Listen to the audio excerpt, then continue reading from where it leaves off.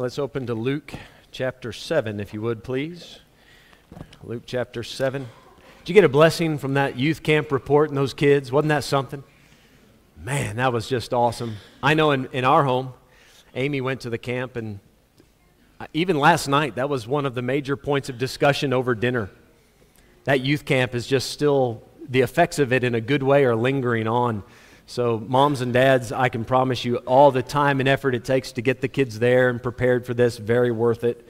And Thursday nights are always a great event as well. They just have a great time with that. So might I say thank you to those, Sila and Khaliz and Garrett, all the time you put into it. It's a real blessing. Thank you so much for that camp. All right, Luke chapter 7 and verse number 29 is where we're going to begin. Just read a couple of verses this morning. I contemplated whether or not I should go ahead and finish the chapter, but I think these two verses will give us enough to chew on for the morning. Verses 29 and 30, the Bible says, "And all the people that heard him and the publicans justified God, being baptized with the baptism of John.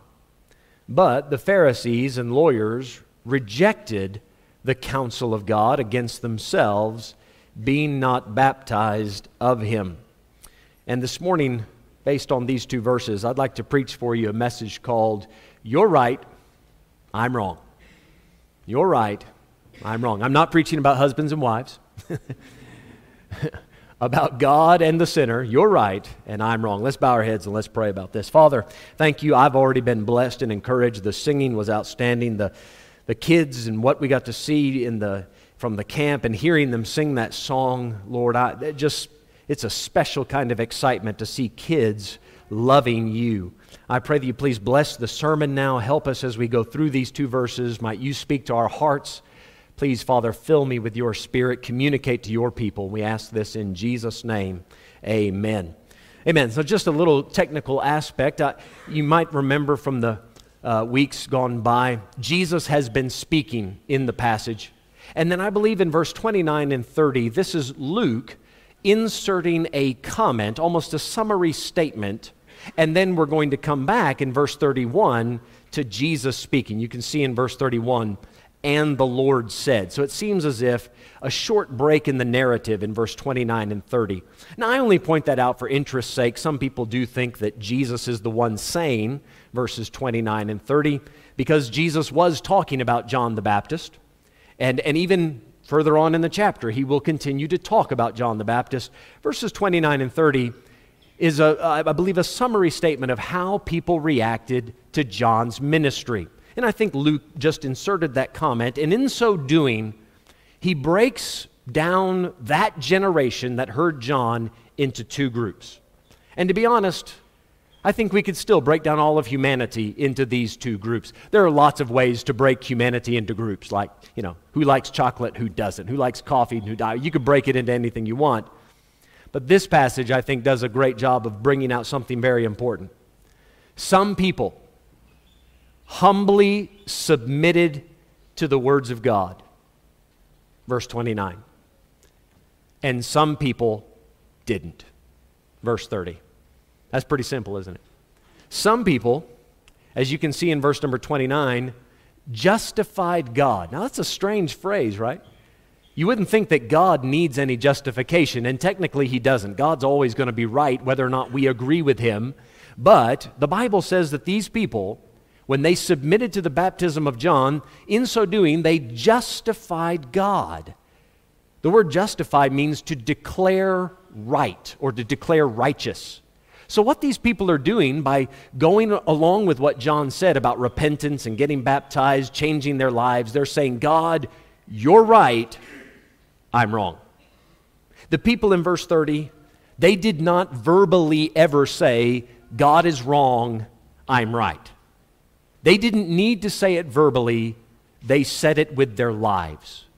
Because regardless of who pointed it out to them, regardless of how much Scripture was shown to them, they were determined to do things their way. We know about the Pharisees, and you see the word here in verse 30, lawyers. That's another word for scribes. The scribes were the doctors of the law. They studied the law. So the lawyers and the scribes is one and the same group.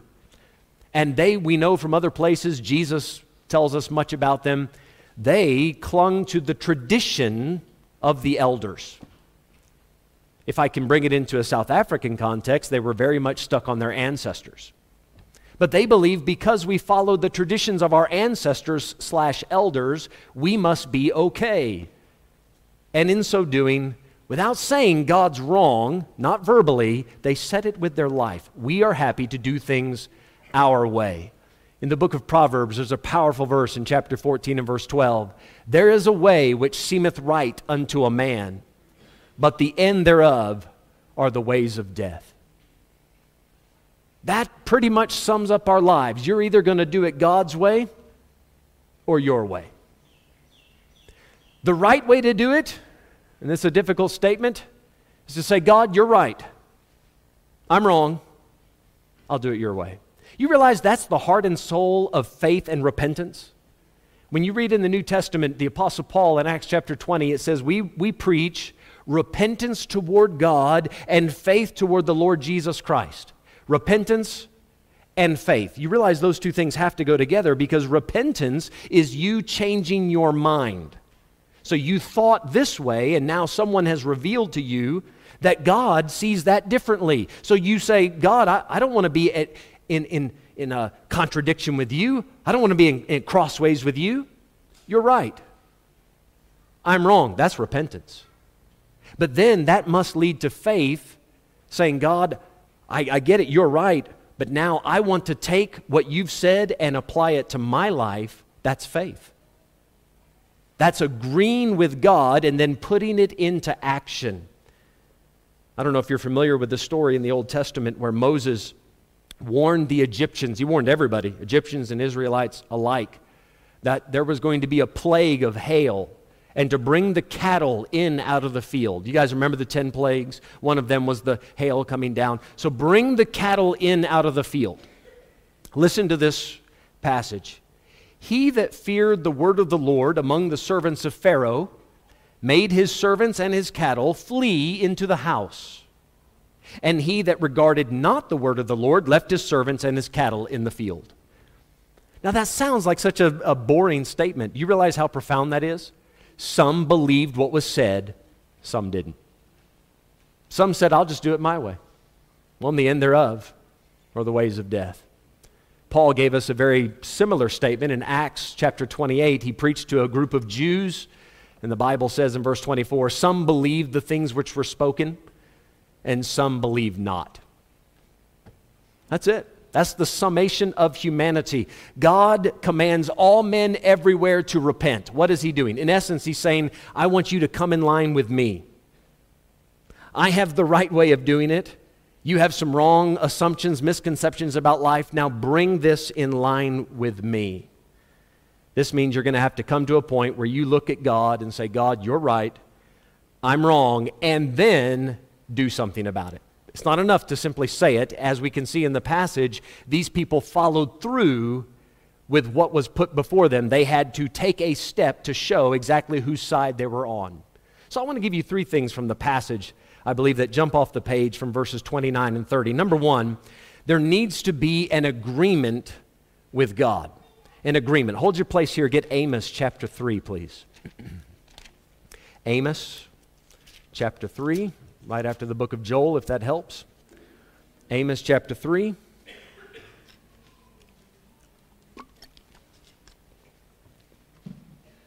I want you to see, and you'll see it clearly here, how important it is to agree with God. Verse number 3, Amos 3 and verse 3. The question is asked, can two walk together except they be agreed? Would you folks agree with me this morning that God wants to walk with you? Simple statement, but you'd agree to that, yes? You know there are terms and conditions to that. God is not going to let just anybody walk with him. You know back in the Old Testament when God brought the Israelites out of Egypt, the plan was to walk among them. That was the plan. But then the Israelites were so rebellious and spent so much time complaining about what God was giving them, the manna from heaven, and we're not getting there fast enough, and are we there yet? Are we there yet? Are we that constant? God said, enough is enough. I am going to fulfill my promise. I'll get them to the promised land because I'm a God of my word. But I cannot walk amongst these people. If I do, I will devour them. You know, if you're saved, you're on your way to heaven. You have God's promise on that, and God is a God of His word. If we believe not, yet He abideth faithful. He cannot deny Himself. God will do what He said He will do for you. He will work in you until the day of Jesus Christ. But you may not enjoy what He's doing in you if you do not come in line with Him, if you do not agree with Him and say, God, you're right. I'm wrong. You realize that is the statement that goes along with Christian growth? Your growth spiritually, you can map it out in your life at the number of times you have stopped, looked at your life and went, you know what? God, you're right, I'm wrong. Those are the times that God has changed you and conformed you to His image. If you have not come up against that moment in your life, friend, you're not changing. You're not conforming. You're stuck in your own ways. Can two walk together except they be agreed? The answer is obvious. It's a rhetorical question, no. But now I want you to see the context. Look quickly at verse 1. Hear this word that the Lord hath spoken against you. Keep that in the back of your mind. The Lord hath spoken against you, O children of Israel, against the whole family which I brought up from the land of Egypt, saying, you only have I known of all the families of the earth, therefore I will punish you for all your iniquities. God says, listen, I did something for you that I did for no one else. You know better. And that's why I'm going to punish you, because you should have known better. I told you, God says, I told you what is required in order to walk with me. You should have known that. But for some reason, the nation of Israel ignored what God had said and decided to do it their way. The way of the heathen. They wanted to get along with the nations around them instead of walking with God. In verse number 4, will a lion roar in the forest when he hath no prey? No. Will a young lion cry out of his den if he hath taken nothing? No. You know what he's getting at? God is the lion of the tribe of Judah. He says, listen, if I'm saying something, there's a reason. I'm not just saying it to hear myself speak. God speaks to us. Listen, you cannot agree with God if He doesn't say anything to you, right? How are you going to nod along and go amen if He hasn't said anything? Too many times we fail to bring our life in line with God because we do not put ourselves in a position to hear what God thinks about our lives. God has a lot of things to say about it. And He's collected those things and put them in His Word, and He raises up a prophet or a preacher and says, you tell them what I've said, thus saith the Lord. I want them to come in line with me. The lion is roaring. Verse 5, can a bird fall in a snare upon the earth where no gin is for him? Well, no. Shall one take up a snare from the earth and have taken nothing at all? No. God is not going to do things uselessly in your life. If things are going on, God's trying to get your attention. He's trying to show you what's going on. That thing is not right. And He loves you, and He wants to walk with you, so He's pointing it out. Verse number 6, shall a trumpet be blown in the city and the people not be afraid? You better take it serious. That trumpet sounds, it means there's a war afoot. You understand that? When a trumpet sounds, the war is about to happen. The Bible, right, is like the sound of the trumpet. The watchman is the preacher. And when God says something's going on, blow that trumpet, warn the people. You got to take that serious. Verse 6, shall there be evil in a city, and the Lord hath not done it? Now He's talking about like a natural disaster, a famine, an earthquake, something of that nature. He's saying you need to pay attention when these things start to fall apart. That's God trying to get your attention. Verse 7, surely the Lord God will do nothing, but He revealeth His secret unto His servants, the prophets. When God's trying to speak to you, He'll send somebody into your life to say, explain it for you. You're going this way, but God wants you to go that way. And that is your moment. That is your pivotal moment to decide who's right. Am I going to do it God's way or my way? Look at verse 8. The lion hath roared, who will not fear? The Lord God hath spoken, who can but prophesy? So once God has made it clear this is what He desires, how can we hold back? There is nothing more important than you finding out what God desires from your life. And once that lion roars, you need to react somehow. Come back to Luke chapter 7. Well, forgive me, you have Luke 7, don't you? Can I ask you to flip over to Isaiah chapter 55? Isaiah chapter 55. When John the Baptist stood up to preach, like all the prophets that had come before him, it was, thus saith the Lord. It was, I've come to fulfill Scripture. John would tell the publicans, stop doing this. Then he would tell the soldiers, stop doing that. The people would come and say, what do we do? He says, stop this and start that. We studied this in Luke chapter 3. John was very specific and particular. He addressed each person's life stage and said, here's what you specifically need to do. Once God has revealed that to you, now, as they say, it's go time. You're going to have to show, do I agree with that? Do I disagree with that? God has to first make it available to you. He has to put His words out there. Here's what we do so often, though.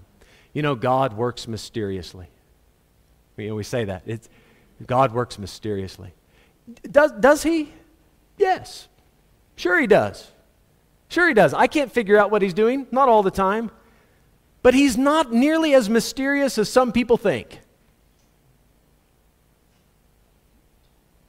There's a lot of things that God does, and He tells us plainly, here's what I'm doing.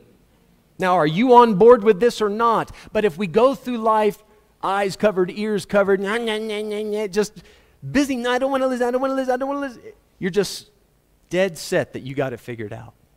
And God's trying to say, listen, there's another way. Look at Isaiah 55 and verse number 8. This is a favorite passage for this. My thoughts, God says, for my thoughts are not your thoughts. Neither are your ways my ways, saith the Lord. For as the heavens are higher than the earth, so are my ways higher than your ways, and my thoughts than your thoughts. Many times this has been quoted. I'm sure you're familiar with these verses. And they get quoted to say, we will never understand what God is thinking. Right? We will never understand what God is doing because His ways are so much higher than ours. But look at the next verse. For as the rain cometh down. How do we get what's in heaven down here to the earth? Send the rain. So just like the water falls out of the clouds, the words of God fall from heaven through the preacher's mouth, through the Bible, and into your heart. Look at verse 10. For as the rain cometh down and the snow from heaven and returneth not thither, but watereth the earth, and maketh it bring forth in bud, that it may give seed to the sower and bread to the eater, so shall my word be that goeth forth out of my mouth.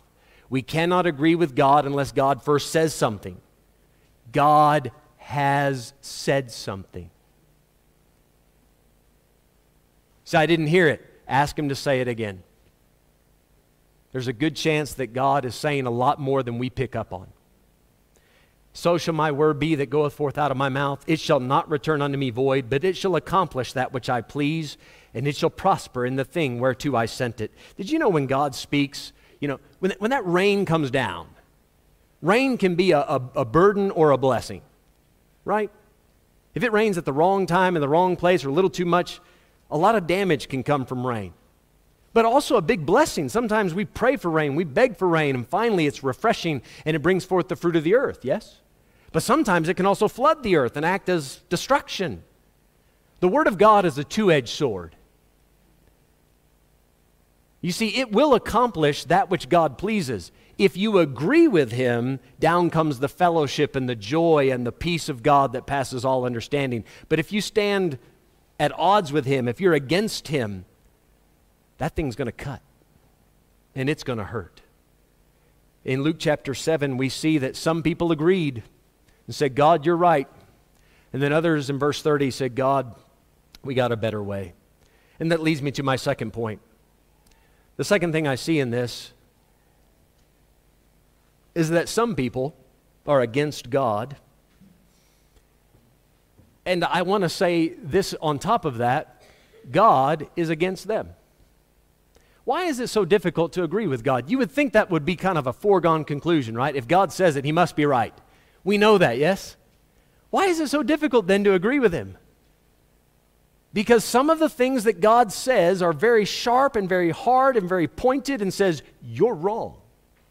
And when God says it like that, hey, God, calm down a little bit. Why you got to be rude about it? Because in verse number 30, look at the word that is used. The Pharisees and lawyers rejected the counsel of God against themselves. Now, let me tell you something interesting about that word against. That's actually, it's a word we still use in English now, but we use it differently. There was an older meaning for that word. You could use the word against, and that's how it's used here. If you are prepared for something, that was the word against. So it was for. You could put the word for them, for in that place. They rejected the counsel of God for themselves. God had prepared this plan for them. But the old English way to say that is against them. Now, isn't this a bit strange? It's almost opposite ends of this spectrum here. He's for you, but it sounds like He's against you. The word against and the word for actually mean the same thing in this verse. Man, the way that the Pharisees and lawyers heard it, they felt as if God was against them. They at least felt that the preacher was against them. And that's why I think so many people struggle to agree with God, because it sounds like He's against us. Have you ever had any of you that ever played sports? You ever had a coach that came down hard on you? You know He's for you, right? He's trying to make you better, but it sure does feel like He's against you. After the 50th lap you had to run, or the 200th push-up you had to do, or whatever that extra thing is that He's pushing you to get better, it feels like He's against you, but in actual fact, He's for you. They almost go together sometimes. This crowd in verse 29, it says all the people heard Him, and the publicans justified God. You know what I've found? The overtly wicked crowd, the crowd that is wicked and they know it, they rarely struggle to acknowledge how bad they are. They know it. They don't even need a preacher to show up and say, hey, you're wicked. They knew that. Some of the easiest places that I've ever preached was not in a church. The easiest place I ever preached was in a prison. It's the easiest crowd to preach to, bar none, every time.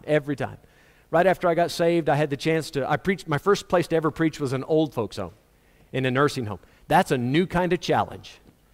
That's a challenge and a half. I had about 30 folks come out, and they gathered up in the foyer, and they all have their health challenges. So, they're in wheelchairs, and some of them are nodding off, and one lady, she just, she was so sweet, but she wasn't right in her head, and she would kind of jog through the church service and steal people's balloons or pillows or, snacks, and she would just run off.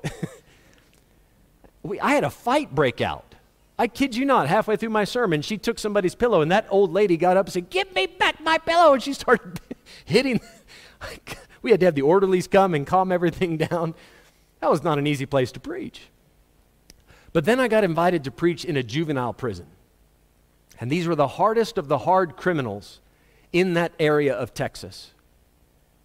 And they brought me up into the cells. These are ages 7 to 17, murderers, rapists, drug lords. I'm not joking, 15-year-old running the drug ring in that city.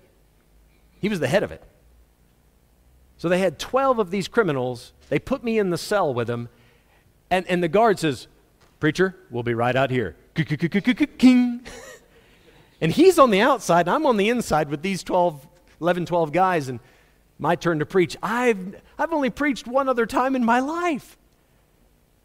And I start in, the only thing I really know to preach at that time in my life, I hadn't studied a whole lot, but I studied enough I could preach the gospel to them. And when you preach the gospel to somebody, you have to tell them, listen, Jesus died for you, but there's a reason He died for you. He died for you because you are a sinner. And because of your sins, you deserve to be punished. And although God doesn't want to punish you, He must punish you because He is a holy God. And God, because He loves you, He poured out His wrath on His Son. But make no mistake about it, God will not tolerate your sin. Somebody's going to pay for your sin. Either Jesus, you can accept the payment He made, or you're going to make your own payment. You will die, and you will spend forever in a place called the lake of fire. And I preached that straight. And you know what those kids did? They're sitting there, yeah, that's right, that's right. They get it. You don't have to convince them that they're wicked. They already know it. You know the hard part about agreeing with God is when you already think that you're right. If you walk into the conversation already knowing you're wrong, that's the majority of the battle. It's the guy who shows up and says, I've got it all figured out. Verse 30. It's the Pharisee. It's the scribe. It's the guy who's been coming to synagogue, or in our case, a church, their entire life. This is the crowd that John the Baptist put his preaching finger in their face and said, Ye serpents, ye generation of vipers, who has warned you to flee from the wrath to come? And don't you think that just because Abraham is your great-great-great-great-granddaddy that you're going to be saved? That's not how it works. And he shot straight with him.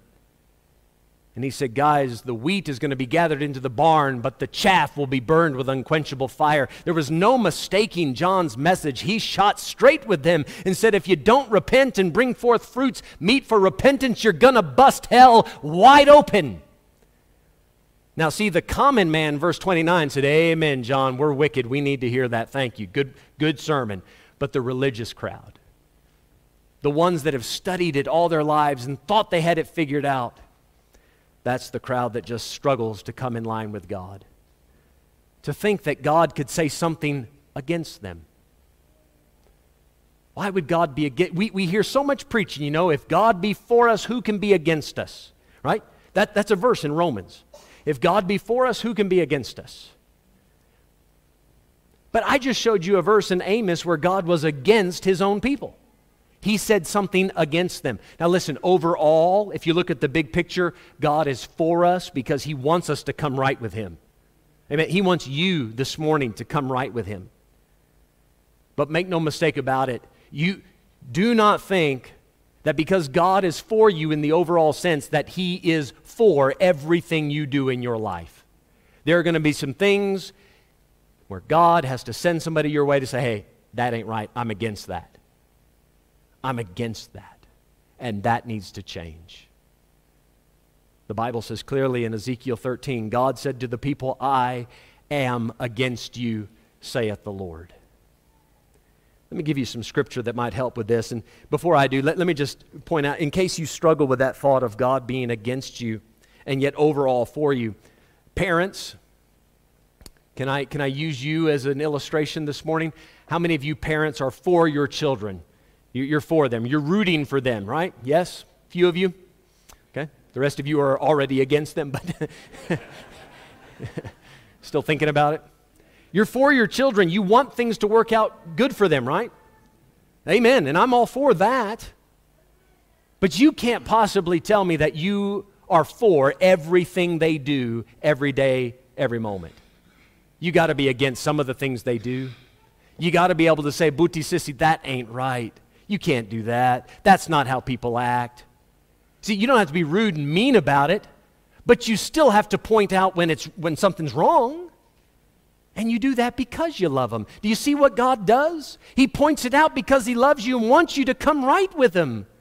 But you're going to have to admit, God, in this particular situation, you're against me, and it's my fault. You're right. I'm wrong. So I'll change. You're the Lord, you change not, but since I'm not God, I have to change. You're right, I'm wrong. The best friend you'll ever have is somebody who will tell you the truth out of God's Word when you don't want to hear it. The Bible says in Psalm 119, great peace have they which love thy law, and nothing shall offend them. Nothing shall offend them. If a person desires to have a life that comes right with God and to walk in agreement with Him, they love it when someone points out what's wrong in their life. They're not offended by that. That doesn't cause them to storm out of the room angry and how dare he say that? Oh, he's just against me. Listen, I'm against that one thing that you're doing, but overall I'm trying to help. Great peace have they which love thy law. Nothing shall offend them. Proverbs tells us, faithful are the wounds of a friend. Faithful are the wounds of a friend, but the kisses of an enemy are deceitful. Watch out for the Judas that comes and kisses you, tells you what you want to hear. It looks like he's for you, but actually he's hurting you. But the guy who stands up and says it like it is and says, hey, I'm against that, that's the wound of a friend. He's trying to help. Paul wrote to the Galatians with this question, am I therefore become your enemy because I tell you the truth? The Galatians felt like Paul was against them because he was pointing out their doctrinal mistakes. They were falling into false doctrine, and Paul said, look, guys, I'm not against you. I'm the one trying to help. Jesus himself, in the last book of the Bible, says, as many as I love, I rebuke and chasten. Be zealous, therefore, and repent. Jesus says, the reason I'm being so sharp and so direct with you is because I do love you. Here's the church of the Laodiceans that says, I am rich and increase with goods and have need of nothing. They thought they had it all figured out. And Jesus said, let me show you what's really going on in your life. You're wretched, miserable, poor, blind, and naked. I counsel thee to buy of me gold tried in a fire, white raiment, eye salve. And guys, I'm telling you this to help you. That's what Jesus gives them. He gave them counsel. You see that in Luke 7, verse 30? He gave them counsel. Which brings me into my last point. Number 3, something in both verses. You need to agree with God, recognize that God might be against you in some small points that need to come right. And then lastly, action. Action must be taken. You see it at the end of verse 29 and 30. They were baptized or they were not baptized of him. It's one thing to say, God, you're right. Okay, you're right. It's one thing to sit in church and say, amen, amen. I struggle to get you to do that. I struggle to get that much out of you. It's that difficult to go, amen. You realize what amen means? It means that's right. Amen. It's not that hard. We can't even get people to take that much of a stand. We can't get that much action. We're not asking you to get up and go down to the river right now during the sermon and get baptized. Just an amen would do for now. But we can't get that far. There's got to be some action, more than just a mental consent in your mind to say, I know, God's right, I'm wrong. Yeah, okay, that's fine. Okay, but what are you going to do about that? What action is going to be taken as a result of what you have heard? Now, as you've seen in the passage, baptism is a great way of making your position clear. Think of this, just play it out in your mind. Here's John the Baptist preaching down by the River Jordan. The people, thousands of them, come his way. What shall we do, John? Do you have 2 coats? Go home and give one away. Publicans come. What do we do, John? Stop stealing money from people. Soldiers come. What do we do? Stop abusing people and stop complaining about your wages. And the Bible says that they went and did those things. And then they came back and said, John, listen, we've changed. You see? Here, I was doing this, now I'm doing that. And John said, okay, well then, come on down here with me. Come on down. And they said, okay, where are we going? Come on. Come on down here in the water with me. And they'd go get in the water. You realize everybody's watching? There's a couple thousand people. If you go down there in that water, you know what that's saying? I was wrong. And I'm trying to get right. Whew, that's a big step to take. With everybody watching, can't I just, religion's private. No, it's not. No, it's not. No, it's not. Never has been. Never has been. Come on, man. Religion, is there a private aspect to religion? Yes, but is it private? Come on. Come on. Can't be private. John said, come on down. Come here in the water. This gentleman was wicked. All he used to do is steal, complain, and abuse. And I can see that God's changed him. So I baptize him in the name of God Almighty, and up he comes. Now he goes, he's dripping wet on the shore, and he's walking through town. What happened to you? Well, I got baptized. Everybody knows. Everybody knows about this stand that you took. You know what that does? It offers a level of accountability. And those of you getting baptized today, this is your way of saying, I stand with God. I belong to the Lord Jesus Christ. I want to serve God, the Father, the Son, and the Holy Spirit with my whole life. I want to be obedient to Him. This is the stand that I took. You realize in church history, over 50 million people have died because they got baptized as an adult after they got saved. 50 million on that one issue alone. And they were killed by other people claiming to be Christians. Man, thank God the worst thing we have to deal with is the water green or blue. No one's trying to kill you today for getting baptized. But I will say, there are some of you, it's a big step because you know your family's not going to be happy if you do. And I get it, it's a sacrifice. But for some of you, you've made that commitment many years ago, but maybe you've let that commitment slide. You know, it's one thing to get baptized. It's another thing to follow through with a life of repentance, saying, God, you're right. I'm wrong. So whatever's wrong in my life, as you show me from your word what to change, I'll change it. It's not enough to simply say amen in the church service or to get baptized. If that's as far as you're going to take it, you've missed the point. God has set it up so that there are these ordinances that we go through. It's a symbolic gesture to say, this is my intention. This is something I want to follow through on. This is the first act of many acts that will come from the rest of my life. Now, perhaps you've let that commitment slide, so I'm going to take you back to Exodus and give you a chance to recommit. There's nothing in Scripture that says after you've been baptized, if you backslide, you need to get rebaptized. Okay? Nothing like that. But I do think it's a good idea every now and again to just check your heart and go, how committed am I to bringing my life in line with God's will? Because that's an ongoing process. And if that stops, then your walk with God has stalled. You know what Moses did? He goes up on the mount 40 days and 40 nights, yes? And then while he's up there, the Israelites are down there having a party. They strike up the rock band. They did. It was a rock band. I know it was. Rock and roll. 100% rock and roll. He said, how do you know? Because when he came down the mountain, he said to Joshua, I think I hear the noise of war in the camp. It was heavy metal rock and roll. Or maybe a Christian church, one or the other. But he said, and he looked down there, people dancing around with their clothes off, listening to this music, this noise of war.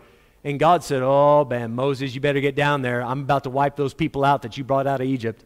So he gets down there and he says, you knuckleheads, what have you done?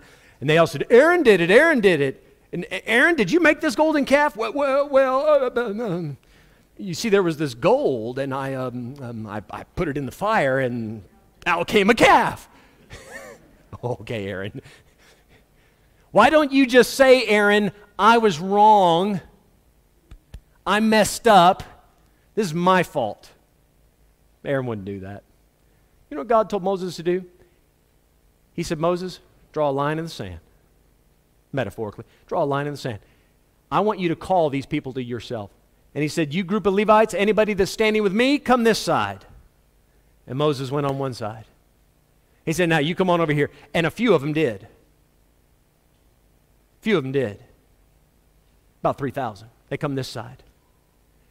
And then he said, all right, you guys got your swords with you? Yep. Your brothers that have gone after that golden calf? You take a stand. Take your sword. Take a stand. That's a serious portion of Scripture. Do you realize how much courage that took? To go to their fellow Israelites and go, you went off the path. You took us following these false gods. We're standing with Moses. We want to be clear where we're standing. And they had to make it clear. You know one thing we do in a church service, to make it clear, we let people come to the altar. Right? But you know how we do it? We do it heads bowed, eyes closed, right? I have you stand, heads bowed, eyes closed, no one looking around. How many times have you guys heard me say that? Because I don't want to make it any more difficult than it needs to be. I want to give you a legitimate chance to respond to what you've heard. But perhaps we shouldn't do it that way. When I was a young Christian, been saved about 3 years, it's the wildest thing. One day, Brother Donovan was preaching.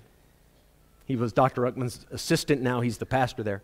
While he was preaching, halfway through the sermon, somebody got up and came to the altar. First time I'd ever seen that. Just quietly, didn't make a show of it, just came up, prayed at the altar, spent about 10 minutes there, went back and sat down. And then somebody else came, and somebody else came. And it became a thing. Whenever God had touched your heart, you would move. That's not a verse in the Bible. And I'm not pushing you to do the same. Although some of you can feel something stirring in your heart right now. That's the Holy Spirit saying, how about you take a stand? One thing I think I do as a pastor sometimes is I lower the bar enough so that everybody feels like they have a fighting chance. But perhaps we should put the bar up there a bit and go, hey, if you're serious about this, come take a stand. If God's touched your heart, if you need to come and say, God, you're right, I'm wrong, I want to get back in line with you. I want to start investigating. I want to avail myself. I want to put myself in a position where I hear as much as I can a critique from God on me because I want to be right with Him. God, I want you to speak to me, about me, against me if you have to, because I know that's what I need. God, please help me. This has nothing to do with culture. I would do the same thing if I was in India, Malawi, America, doesn't matter. I'm not asking you to do one thing or the other. I'm not asking you to put a sword on your hip and go take out your brother. I'm going to offer you in just a moment an opportunity. We're going to have an altar call. And it's your chance to say, God, I've let that commitment slip. I haven't been taking the action that I need to. I agree with you, but I really haven't done anything about it recently. And while everybody's here and gathered and we're assembled, I want that accountability. I'm not ashamed of you. I'm not ashamed to be seen on your side. Here I come. And you can come and pray. I'm going to let you take that stand. Let you give that testimony. You know, there's a time and a place somewhere in a church service where somebody can testify and say, God saved me. God changed me. God helped me. And by you saying it out loud, it holds you accountable. And we need that from each other.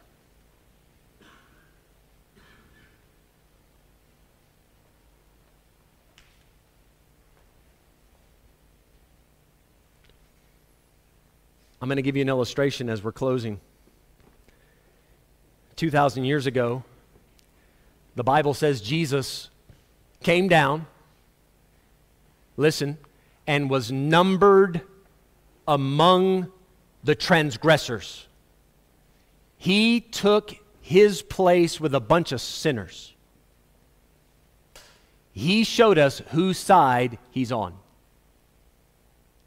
He came down and said, even though you've done everything against me, I am for you. And I'm going to hang right here between two sinners to show just how much I love you. Now listen, he left heaven and came down to this earth to take that stand. How far do you need to go to take that, to make that stand, to make your position clear where you're at with God? Heads bowed and eyes closed. I'm not even going to ask you to stand this morning. Heads bowed and eyes closed.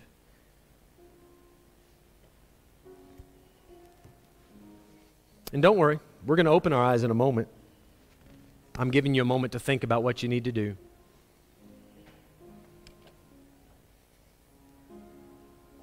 I'm not reading into it one way or the other.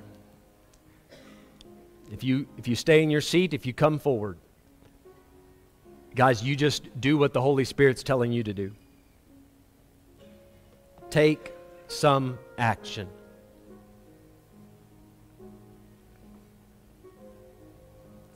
Jesus was not ashamed to call us brethren. Now, don't be ashamed. Don't be ashamed. Say, God, you're right. I'm wrong. I've let my commitment slip. Lord, here I come. Here I come. I'm giving it all to you again. I want to do it right, God. I want to do it your way. If you've never been saved, friend, what a wonderful day for you to say to God, God, you're right. I'm a sinner. I deserve to be punished for my sins. Oh God, I don't want to go to hell. I don't want to live a life without you. I believe that Jesus died for me. I want him to live in my heart. Please, Lord, save me. You're right, I'm wrong. I yield to you. If you've never done that, would you come do that this morning? Would you come make that commitment? Unashamed. If you've come this morning and you want to be saved, would you just slip your hand up? Somebody will help you. Somebody will come pray with you. Would you do that? Anybody here, just you can slip your hand up, say, preacher, pray for me. I appreciate that. I see your hand.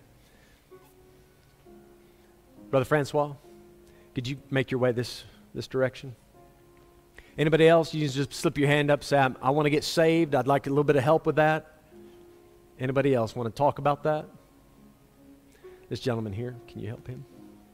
On the far side there.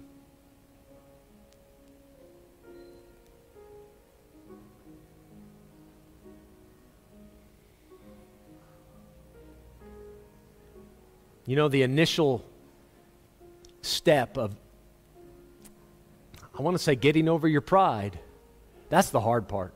Once you get past that and you've said it to God, you're right, I'm wrong, oh, the joy that fills your heart.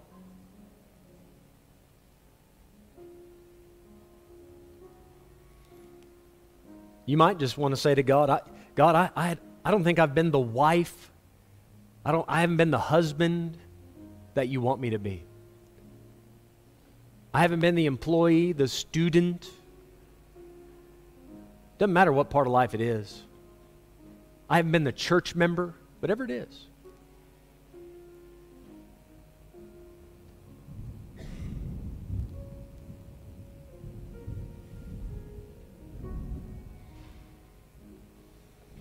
Give you folks just a moment. Some are still praying.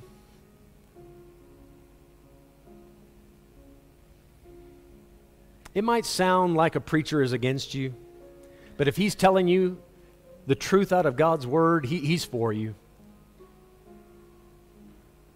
He's trying to help. I'm trying to help.